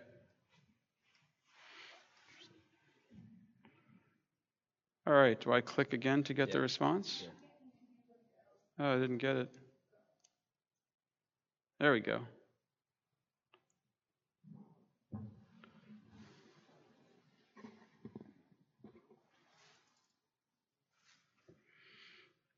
Okay, so the answer is the D. There's 5 approved IO treatments, and there are CPT codes, and there is a reimbursable implementation for all of these. And that's kind of what I'm going to go through here and some of my own personal experience. So why, and I think my presentation will really dovetail nicely to Dr. Stratton's. Why should urologists be interested in immuno-oncologic therapy?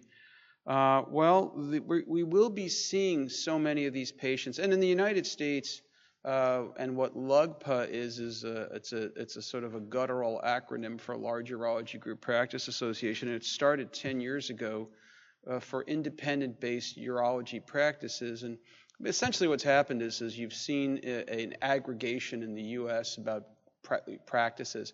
So we're right now about 150 member practices, about 2,500 urologists in the U.S. The average size group is around 17. That doesn't include advanced practice providers. So the logical thing that's happening in the U.S. is we're getting larger, bigger groups. About 25% of our groups are getting larger than 50 physician members. And so logically, if you're going to have these big groups that got together mostly for a lot of administrative purposes, but the clinical benefit is to form collaborative strategies and specialization. So a theme that I'm going to talk to you about today is the importance of specialization, and that is having an advanced GU oncology clinic. So if you have a large enough group and you have folks in your group who are doing really great cutting-edge work, doing radical cystectomies and doing them well and following good protocols, and invariably patients will end up with metastatic disease. So do you just send them out somewhere else? Can you treat them in a multidisciplinary way? Can you collaborate well with your medical oncologist if you don't want to be giving platinum-based therapy, or to patients who are platinum ineligible, or patients who progress after platinum? That's in today's approved therapies. But what's really exciting and should be very sexy to urologists is the fact that there will be other strategies for bladder-sparing strategies in the use of IOs, as well as in the non-muscle invasive bladder cancer space, assuming these trials are positive. Right now, you heard earlier excellent presentations where it's only approved in metastatic disease first and second line. So that's really the key thing. And the bladder-sparing strategies and the non-muscle invasive bladder cancer, both in BCG naive and unresponsive. And one of the things that's already been said here is we have more trials than we probably have patients. And that's because there's just so much interest and excitement, and there's such a plethora for combining various agents with IOs. So when I was asked by Josh to tell me about the LUGPA experience, I'm really going to tell you my personal experience, because you poll one group and you get what you get when you poll one LUGPA group. You learn what one LUGPA group is doing. And there's a lot of heterogeneity across the country and all countries in what urologists do. And quite frankly, there's a lot of heterogeneity in academic centers as well with urologists and medical oncologists. But personally, I've been administering taxane-based therapy since 2007 and 11. I cut my teeth on clinical trial work. And then since the FDA approval of all these CRPC therapies, I've been administering all of them. And since 2016, I purposely have given every one of the IO-approved therapies because I really wanted to demonstrate to the manufacturers that you don't leave urologists out of the loop. Now, I would be the first one to tell you that you can see significant toxicities in a minority, fortunately, of these patients. And so you can't approach this as a dalliance, as a dabbler. You've got to be really wanting to do this. And I'm going to talk about some of the things other than just being a physician champion and with a lot of enthusiasm. You have to have a nurse champion and you have to have an administrative champion. So there are a whole slew of phase 2 and phase 3 sequencing and combination studies that we're doing, and you can see the list here. It includes both on the prostate and the bladder side, looking at PARP inhibitors, IDOs, FGFRs, and combination IOs, and you heard great presentations already here today. So LUGPA is 150 member practices, and we did a recent survey, and 50% of the LUGPA practices in the United States have designated advanced prostate cancer clinics, or what we call APCs, okay? So that would be close to 1,200 urologists across the country are giving ABI, ENZA, CYP-T, radium, and many of them are looking now to give taxane-based therapy based upon the charted, the latitude, and the STAMPEDE data. So hurdles to overcoming immunotherapy integration in urology. Do I have access to an applicable patient population? I think the answer is unequivocally of course. If you're a large enough group and you're doing cystectomies, unfortunately patients will progress, or if they're cystectomy ineligible and they have muscle invasive bladder cancer, they will either be platinum ineligible or platinum progressors. And so there's no doubt that you have these patients, especially if you're in a large enough group. Now, the administrative and the nursing roles cannot be minimized. These are extremely important. My nurse is integral to my sanity. So she does an enormous amount of the educational work for my patients. She gives her phone number. I give my phone number. I do exactly what Kelly does, is making sure that these patients have us pretty much at their beck and call. And so you might say, well, oh my gosh, I really don't want to do that. It's not that common that we get the call. And frankly, when I do get the call and they go to the emergency room, I want to be called. My partners know that they can call me. It's the beauty of having a cell phone. I'm always available, as is my nurse. So this is how we do it. In community practice, I have 14 partners and we have 10 advanced practice providers, NPs, PAs. And then as it comes to, I'm going to show you a whole series of slides because when you're in community as opposed to in academic centers, the bottom line, the dollar does stop with you. And so you have to be very careful about any expensive oncolytic therapy in bladder, kidney, prostate, and then other expensive things that we manage because the business of healthcare is something that's very important. And you don't want your partners who are not involved in these things coming back and saying, why are we losing money? So you have to take really good advantage of patient assistant programs. And all of the 5 companies that have these approved IOs have very elaborate and very user-friendly ways to make sure that you can navigate through the reimbursement system just like they are and do so in advanced prostate cancer therapeutics. And the bottom thing here is the clinical trials. That's my passion and probably all of our faculty here. We have more trials than we have actually patients, okay? This is the big problem because there's so much excitement right now and there's such a plethora, I think, as Peter Black said, of all these combinatorial studies. And that's why we're going to continue to hear about this. And that's where we really need to get as many sites up and going that can administer therapy and do it well, whether you're doing it in a multidisciplinary way or you're doing it within your own center. This is how we'll make our trials will get approved, get enrolled and accrued. So here's just CYP-T, and basically I'm going to show you really quickly. Sipuleucel-T, only approved in the United States. The year-on-year, the quarter-on-quarter growth, it's all happening in the large community practices. And this is just, I'm going to go through these fairly quickly for purposes of time. Here's the codes. It's not a problem getting these things done and getting them, reimbursed. Not difficult whatsoever. There is, this is, easy stuff, and we hadn't really addressed it, but I wanted to have this on here. I think Josh wanted that as well. But when you look at the CIP-T or the ProVeng enrollments by the market sector, the big growth is in the community. And community urology, 29% in 2014. Now look at 2018. And so cannulating a vein, looking for cytokine release, understanding immune-related adverse events from just giving a T-cell activated therapy, urologists in the community undertook this hurdle, and you see the rather impressive growth. And we could debate the use of Sipuleucel-T, but there's no doubt that it's here to stay in the United States. So atezolizumab, was really, you can go through here, really note the approval in May 2016, Genentech Roche, the largest biotechnology company in the world, which is really putting its resources behind clinical trial development. And just like with CRPC, where the first drugs all got approved post-chemotherapy, then pre-chemotherapy, and now we're seeing them moved up proximally in the disease continuum, the same thing is happening in bladder cancer. We have to get the trial. We have to have the trials accrued and show the evidence-based data to see if they have a role in the proximal disease management. But they all are on NCCN guidelines, and all of these 5 IOs. Now, here's the various billing and coding things, and a lot of us, and myself included, my eyes glaze over when I start looking at all this acronym soup, word salad soup.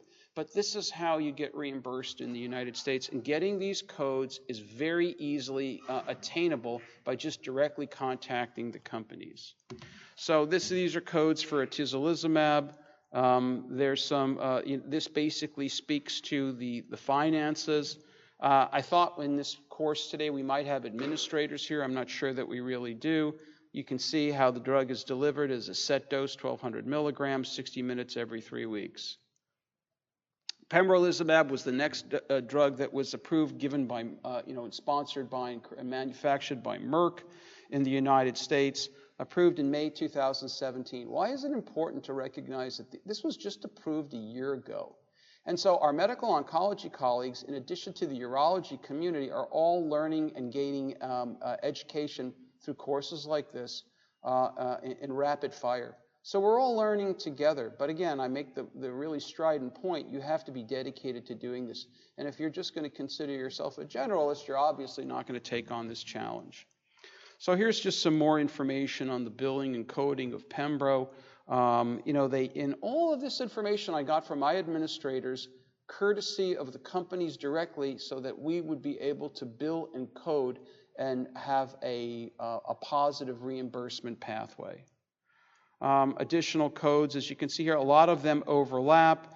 Right now in the volume-based healthcare system of the United States, as opposed to a value-based healthcare system, and so we live in sort of this little bit of the schizophrenia. We're transitioning presumably to bundled payment or capitated payment, but still by and large, this is a reimbursement pathway, the expensive oncolytics, which is frankly beneficial for those who recognize the importance of the ASP 4.3% model for most of these Medicare patients. Here's Nivo. This is BMS, approved in February 2017. First line now in combination with IPI, which is really a big deal. You saw great trial data that was presented on this. I was giving IPI trials with Israel Lowy back in the day and recognized the toxicity. We were trialing it in prostate cancer. But now we see how, with things over time, you see the reduced dose, combining it now with Nivo was actually better tolerated than sunitinib. So rather amazing, with also a greater efficacy of response. So I think it's a really big, change in the renal landscape. The various codes as well that you can use for Nivo, just like with Pembro and with Atezo. And here are the various codes. All of these are approved. All of these have codes. All of these are lucrative based upon the existing volume model of healthcare in the United States. Durva. This is AstraZeneca, or also known as avelumab. And so basically it also has NCCN approval as well. And there are ongoing trials looking at durvalumab. They're just like all these other companies that I mentioned to you and what you've seen earlier, aggressive trials in the NMIBC trial population for BCG unresponsive patients. So for urologists in the room, that's your wheelhouse. Right now, you can give these drugs potentially in trial in combination in a multidisciplinary team, or you can arguably learn how to give it and give it yourself. It's a lot more user-friendly for patient involvement in trials, which is what I do. Okay, so here's, I'm sorry, Imfinzi is durvalumab, avelumab is, I may be Bavencio is avelumab, durvalumab is Imfinzi. They have all these different names, and it gets you a little bit confused. But you see the different codes that you can come up with, and there's a little bit of difference in these companies and the codes that they'll give you to get your reimbursement. So here you have, again, avelumab, Bavencio, durvalumab is Imfinzi. So just to make that clear distinction. There's a Medicare allowable amount for all of these, which has to do with your administration codes. Every single one of these drugs that you get pre-authorization for should be done just like you do with advanced castrate CRPC drugs. So here's a sort of a bridge table of looking at all the different pricings that are allowed. You know, you see the CPT codes. I asked that in that question. They have different dosaging schedules as opposed to a set dose versus being given drug by body weight. The Medicare allowable, the sequestration, that goes back to the Affordable Care Act, where there's goes from 6% to 4.3% of the ASP, and that's a Medicare issue in the United States. There's an insertion code that everyone can put in for administration. So just like any other very expensive oncolytic, there's a way to do these things that you should not be putting yourself at any sort of financial risk. So what have we done for education purposes? We started Bladder Cancer Academy in June of 2017, organized by MedReviews, which is a medical education company, and LUGPA. And we invited 50 LUGPA members and 50 urology and medical oncology fellows, all expenses paid for them. And then we had our second Bladder Cancer Academy. It's actually bladder and kidney. We do both. It's a day-and-a-half-long meeting. We had our second meeting in St. Louis this year. It's a nice opportunity to get really intensive education as opposed to a 2-hour course, really a full day and a half with a lot of opportunity for further conversations. We had a UroCare Live program. We did one this year. Myself, Noah Hahn, who's a medical oncologist at Hopkins, Ashish Kamat, who's a urologist at MD Anderson, and a colleague of mine, Jonathan Henderson, who's in a large group in Shreveport, Louisiana. So this was a live television broadcast, and it's archived to really focus on how do you establish an advanced bladder cancer clinic. We had a CME program at LUGPA this year, which was a 5-hour CME program on optimizing your GU-oncology cancer clinics of expert. And again, you've got to really be dedicated and interested and wanting to do this, much like Kelly Stratton told you he's doing it. So what if I choose to ignore immunotherapies? Well, what's the implication? The implication is your role in the bladder cancer disease continuum is you may completely miss out on the application for non-muscle invasive bladder cancer, bladder sparing strategies, and even potentially on neoadjuvant muscle invasive bladder cancer strategies if you have a large volume of radical cystectomy within your clinic. You know, do you care about the financial impact? Unfortunately, today, we have to care about that as much as I don't like to care about it, and I don't like to think about the economics, but the business of healthcare is front and center in everything that we do, both in the community and in academia. So I leave you with this. This is Carrie Struggs in 1996. You know, she had popped multiple tendons in her ankle, and she had to do a second vault. And in order for the U.S. team to win a gold medal as a team event, they'd never won one before, and she managed to actually go and did the vault. She stuck the landing, and then, you know, it got carried out as they were leaving to get their medal by and Bella Caroli over here, who was admonishing her on with the phrase, "You can do it, you can do it." So that would be my advice to urologists. If you have the desire and the inspiration, you can do it. Thank you.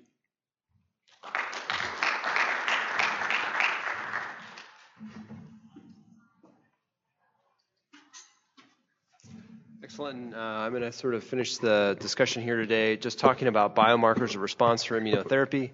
And this section really comes from the concept that, as Neil said, that we have more trials than we do patients. So how do we find the right patients for the right drugs? So this is the immunogram, and I kind of think about why people fail, why they have their cancers progress. And from an immunologic perspective, there's probably one of at least 3 reasons, but this is a simplified way that I think about it, is that they either their tumor doesn't have enough antigens, they don't have enough activity, enough difference from their own body.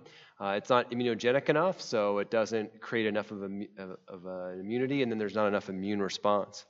So we kind of started talking a little bit about this with Peter, but there's a difference between prognostic and predictive biomarkers, and I think it's just important to address those here. So prognostic biomarkers, you can see in this first, probably complicated picture, that there's a difference between cohort A and cohort B, and they have about the same 10% difference after therapy. And you can see here that in cohort B they did a little bit better, but in this case the biomarker is involved, but it doesn't seem to be different between groups. Whereas a predictive biomarker is a little different, and you can see those with the biomarker tend to have a better response. So for example, PSA is a good prognostic biomarker. If it goes down, that's good in general, but it's not predictive. Whereas there are certain predictive biomarkers we're going to talk about today.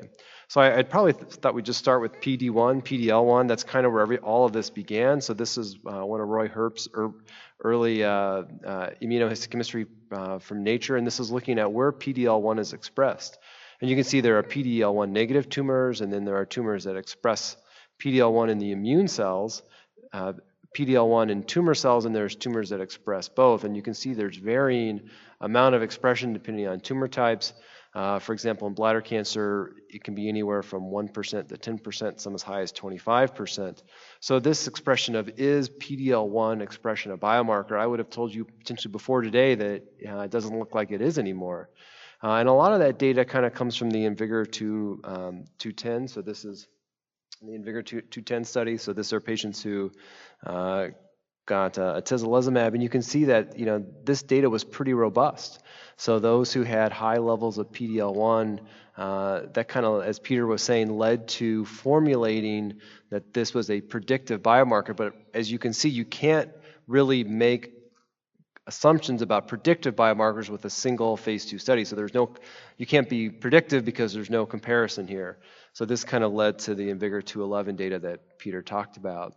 So this is immunohistochemistry for PD-L1, and you can see once again that it's expressed around tumors and expressed in immune cells, and in and of itself that may actually be prognostic. One of the things that's concerning about this is what are we actually talking about, because these are the 5 drugs that Neil just talked about, but the problem is that each one has its own, in addition to being, some of them are PD-L1 and PD-1 targets, but each one of these antibodies is different. And each one has a different way of being called positive. So we have some that are as low as 1%, and then some that are as high as 25%. So to say that tumor is really PD-L1 positive or negative really depends on the assay. So this is a nice study from lung cancer. So this is the same tumor stained with 4 different antibodies, and you can see that these are very different. So you can call some positive and some negative, and this is the same tumor tissue. So this led to the interpretation of this data. And a lot of this is going to be, unfortunately, from bladder. So once again, looking at survival from IMvigor211, and once again, as Peter talked about, the reason why we call this a negative study is that when patients were stratified by PD-L1 status, there really was no difference in overall survival. But I would say that kind of, it's interesting that as of, I believe it was today, while we were all here, the FDA said that, in patients on trial comparing chemotherapy to PD-L1 agents, if they're PD-L1 low, the early interpretation of the data is such that if they're PD-L1 low, they shouldn't be getting PD-L1 inhibitors. So I think there's more to come for that data. The data based on that's not released, but it looks like as much as we thought PD-L1 may or may not matter, I got a flurry of emails from sort of FDA today saying you should probably be including these in our trials going forward. So immune signatures, I think this is also obviously involved in how tumors are going to respond. I like the concept that there's probably 3 different kinds, at least, of tumors. There are tumors that are considered deserts. There are those that are sort of islands where there's a little bit of excluded tumor with some CD8 cells, and then that's what's staining here. And there are some that are hot tumors where there are already CD8 tumors. And this is a nice figure from a recent paper on atezolizumab where you can see the tumor here is largely excluded. There's really almost no brown cells here. So in this case, the CD8 cells are pretty much kept outside of the tumor. And so this is a nice combination of a couple studies showing that CD8 is likely prognostic for bladder cancer in and of itself, and patients who get a cystectomy, those with high levels of CD8 cell or CD3s in this case do really well. This is data from Randy Swice. Once again, looking at inflamed tumors, overall have a different set of gene expression and probably respond differently. So this data kind of got translated into different gene expression signatures. And depending on which one of the 5 antibodies you're talking about, everyone has their own sort of pro-immunogenic, pro-inflammatory, pro-immune response signature. So this is, in the top, looking at survival curves by PD-L1 status. But then at the bottom, looking at these gene signatures. And in and of themselves, they don't appear to be necessarily robust in the setting of PD-L1, but if you do start looking at CD8 expression signatures, and this is once again the IMvigor211 and 210 data, those who have the highest level of T-cell effectors tend to have the greatest amount of CR. Once again, if you break them up by quartiles, the highest level of CD8 signatures, and this is their signature shown here. So the thought is maybe if you have a patient which has these tumors and they have they're inflamed, that they're going to potentially do better long term. I think probably the one that we're all the most interested in, and this has kind of been shown across tumor types, is total mutation burden. And once again, total mutation burden is likely a surrogate for neoantigen load. So this is that same IMvigor211 data that if you go and you break up the tumors and you just cut them in half by a TMB of around 10, you can see that data that was not positive actually starts to start looking positive with a hazard ratio of 0.68. So you can see that although it's not positive for the PD-L1, not positive for gene expression signature, if you look at those with a high TMB, they tend to respond really well. And then once again, this is all the IMvigor210 data showing that those with the highest quartile of TMB have the best response. So how do you get high TMB? Well, mechanistically, you probably get high TMB by having a DNA damage repair mutation. This is the data from IMvigor210 looking at the high frequency of DNA damage repair mutations in these tumors. The other way you get it is you have high levels of APOBEC. So this is APOBEC expression in the TCGA. These are obviously patients that didn't get immunotherapy. These are just all comers in the TCGA. And those that have the highest levels of APOBEC tend to have the highest survival. This is data from MSK. Once again, those who had people had their tumor sequenced, and if they had a deleterious DDR mutation that's shown here in blue.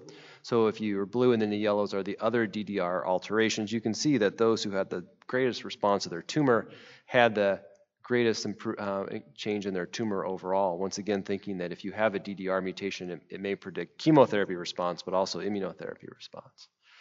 It's interesting that not all mutations appear to be the same. So here's some data largely from kidney cancer, and we couldn't really figure out why kidney cancer responded so well to immunotherapy. It doesn't seem to obey the same rules as lung and melanoma and bladder cancer. But what's really unique about kidney cancer is a high rate of indels. And so indels are really interesting because it causes a frame shift, and those mutations seem to be very interesting because the frame shift seems to really create a very unique neoantigen. And so, this is nice data from a number of tumors from the Swanton group, as well as I think Ellie Van Allen was also on there.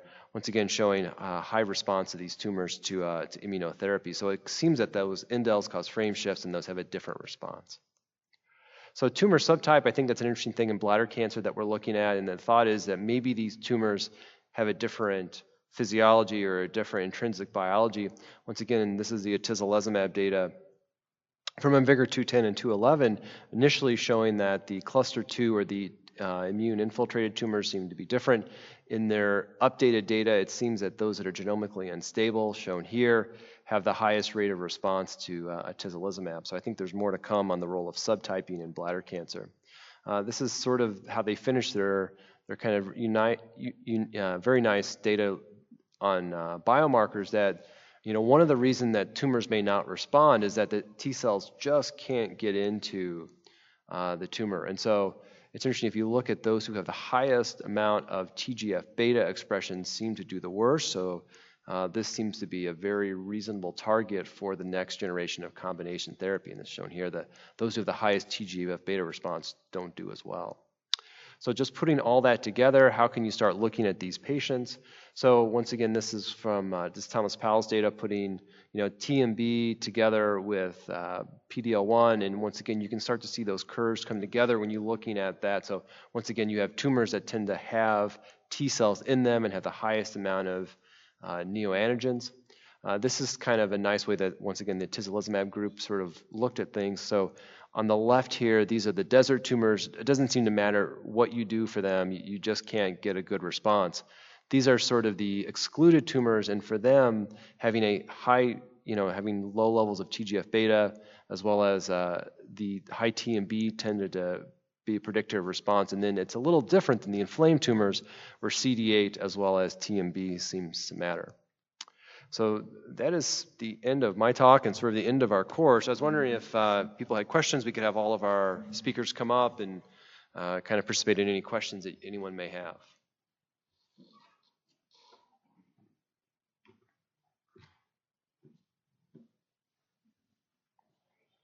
All right. Well, once again, thank you to our speakers. We really appreciate your time today. And thank you, everyone, for coming. Thanks again. See you in Chicago next year.